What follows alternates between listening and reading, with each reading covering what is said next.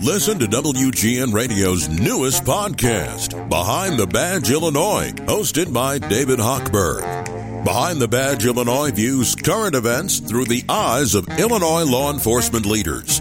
Tune in. Visit WGNradio.com/Behind the Badge. What about your kids? Are they out of school for summer? Getting ready for college? At what point do you start thinking about how you're going to pay for college? That's just one of the questions. But the biggest question is always about the Supreme Court. Will they reject student loan forgiveness? What is happening? And the person who knows it all is Ray Kaplan. And Ray, I know you spend hours every day just trying to keep up with this information because it changes, or at least in my opinion, it seems to change pretty often. Hey, Lisa. Yes, there's so much going on in the student loan world these days. And you're right. One of them is that we're keeping an eye on is whether or not the Biden loan forgiveness is going to be approved by the Supreme Court. And we should know about that by the end of June. I think that when there's a unanimous decision, sometimes the Supreme Court decisions are released early. But if it's a divided decision, as this one seems like it will be, that will probably be released at the end of June. So then we'll know for sure whether or not the borrowers are going to get that $10,000 or $20,000 in forgiveness. How do you feel? What do you think is going to happen?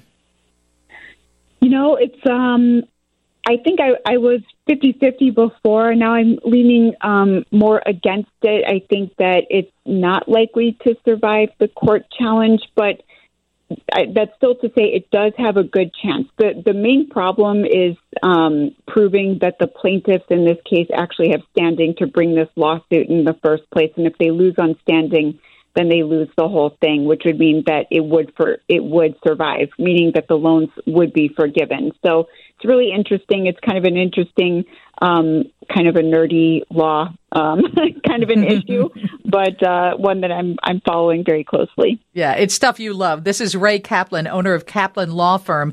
Somebody said, please ask Ray if Parent Plus loans have any forgiveness possibilities. And I know from having you on in the past, they do, right? Yes, there's a ton of possibilities for forgiveness for federal Parent Plus loans. Under the Biden loan forgiveness will also apply to federal Parent Plus loans as long as they were dispersed before June of 2022.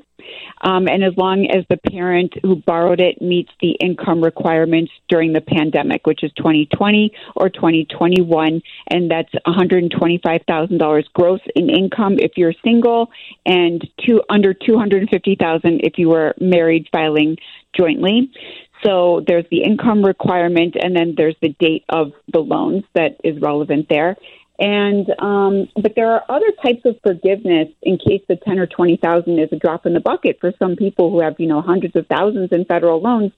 There are a lot of good paths to forgiveness. Actually, the Biden administration did this IDR account adjustment, which is giving a lot of people relief, and it's kind of a way to get your loans forgiven potentially under PSLF, that's Public Service Loan Forgiveness. If you think that you might have qualified, but you somehow missed the boat or didn't fill out the paperwork correctly, it's kind of a do-over, and it's another chance. And we have all the way until December to get the paperwork in order so that we might be able to get your loans forgiven.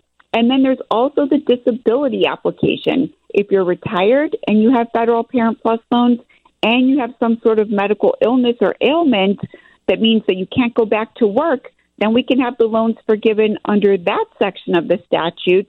And that's a big one because it's a tax-free forgiveness. So if you get your loans forgiven, you don't even have to pay any income taxes on the loans that are wiped out.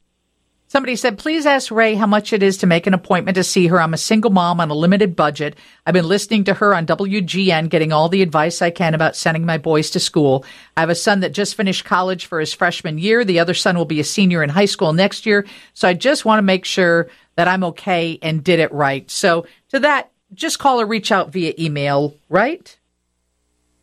Generally speaking, the consultation fee is between $200 and $300. But I will say that often that consultation fee of $200 or $300 results in you saving $200,000 or $300,000. I'm not even kidding, and I'm not exaggerating. So it really is worth it. And for that single mom who wrote in, we do pre-debt planning all the time, and it's such a good idea, especially when you have kids going to college this fall or next fall, so that you have a plan and you know exactly what the monthly payments will be. We can show you exactly how to execute your plan and strategy so that your monthly payments are low and you get the most amount of forgiveness that you're entitled to under the law. Thank you so much, Ray. We want you back because everyone has so many questions for you, but we appreciate your time today. Anytime, Lisa. Thanks so much. Tell everybody your website. Oh, we're at financialrelief.com, or you can give us a call, 312-294-8989. That is Ray Kaplan, owner of Kaplan Law Firm. We're going to talk about what happens when your kids finally get to walk, get to toss their hat, commencement speeches. If anyone has been doing commencement speeches for a long time, it's our friend Howard Tallman. He joins us next for a segment we're calling Minding Chicago's Business. But first, Mary's got to check on weather and traffic.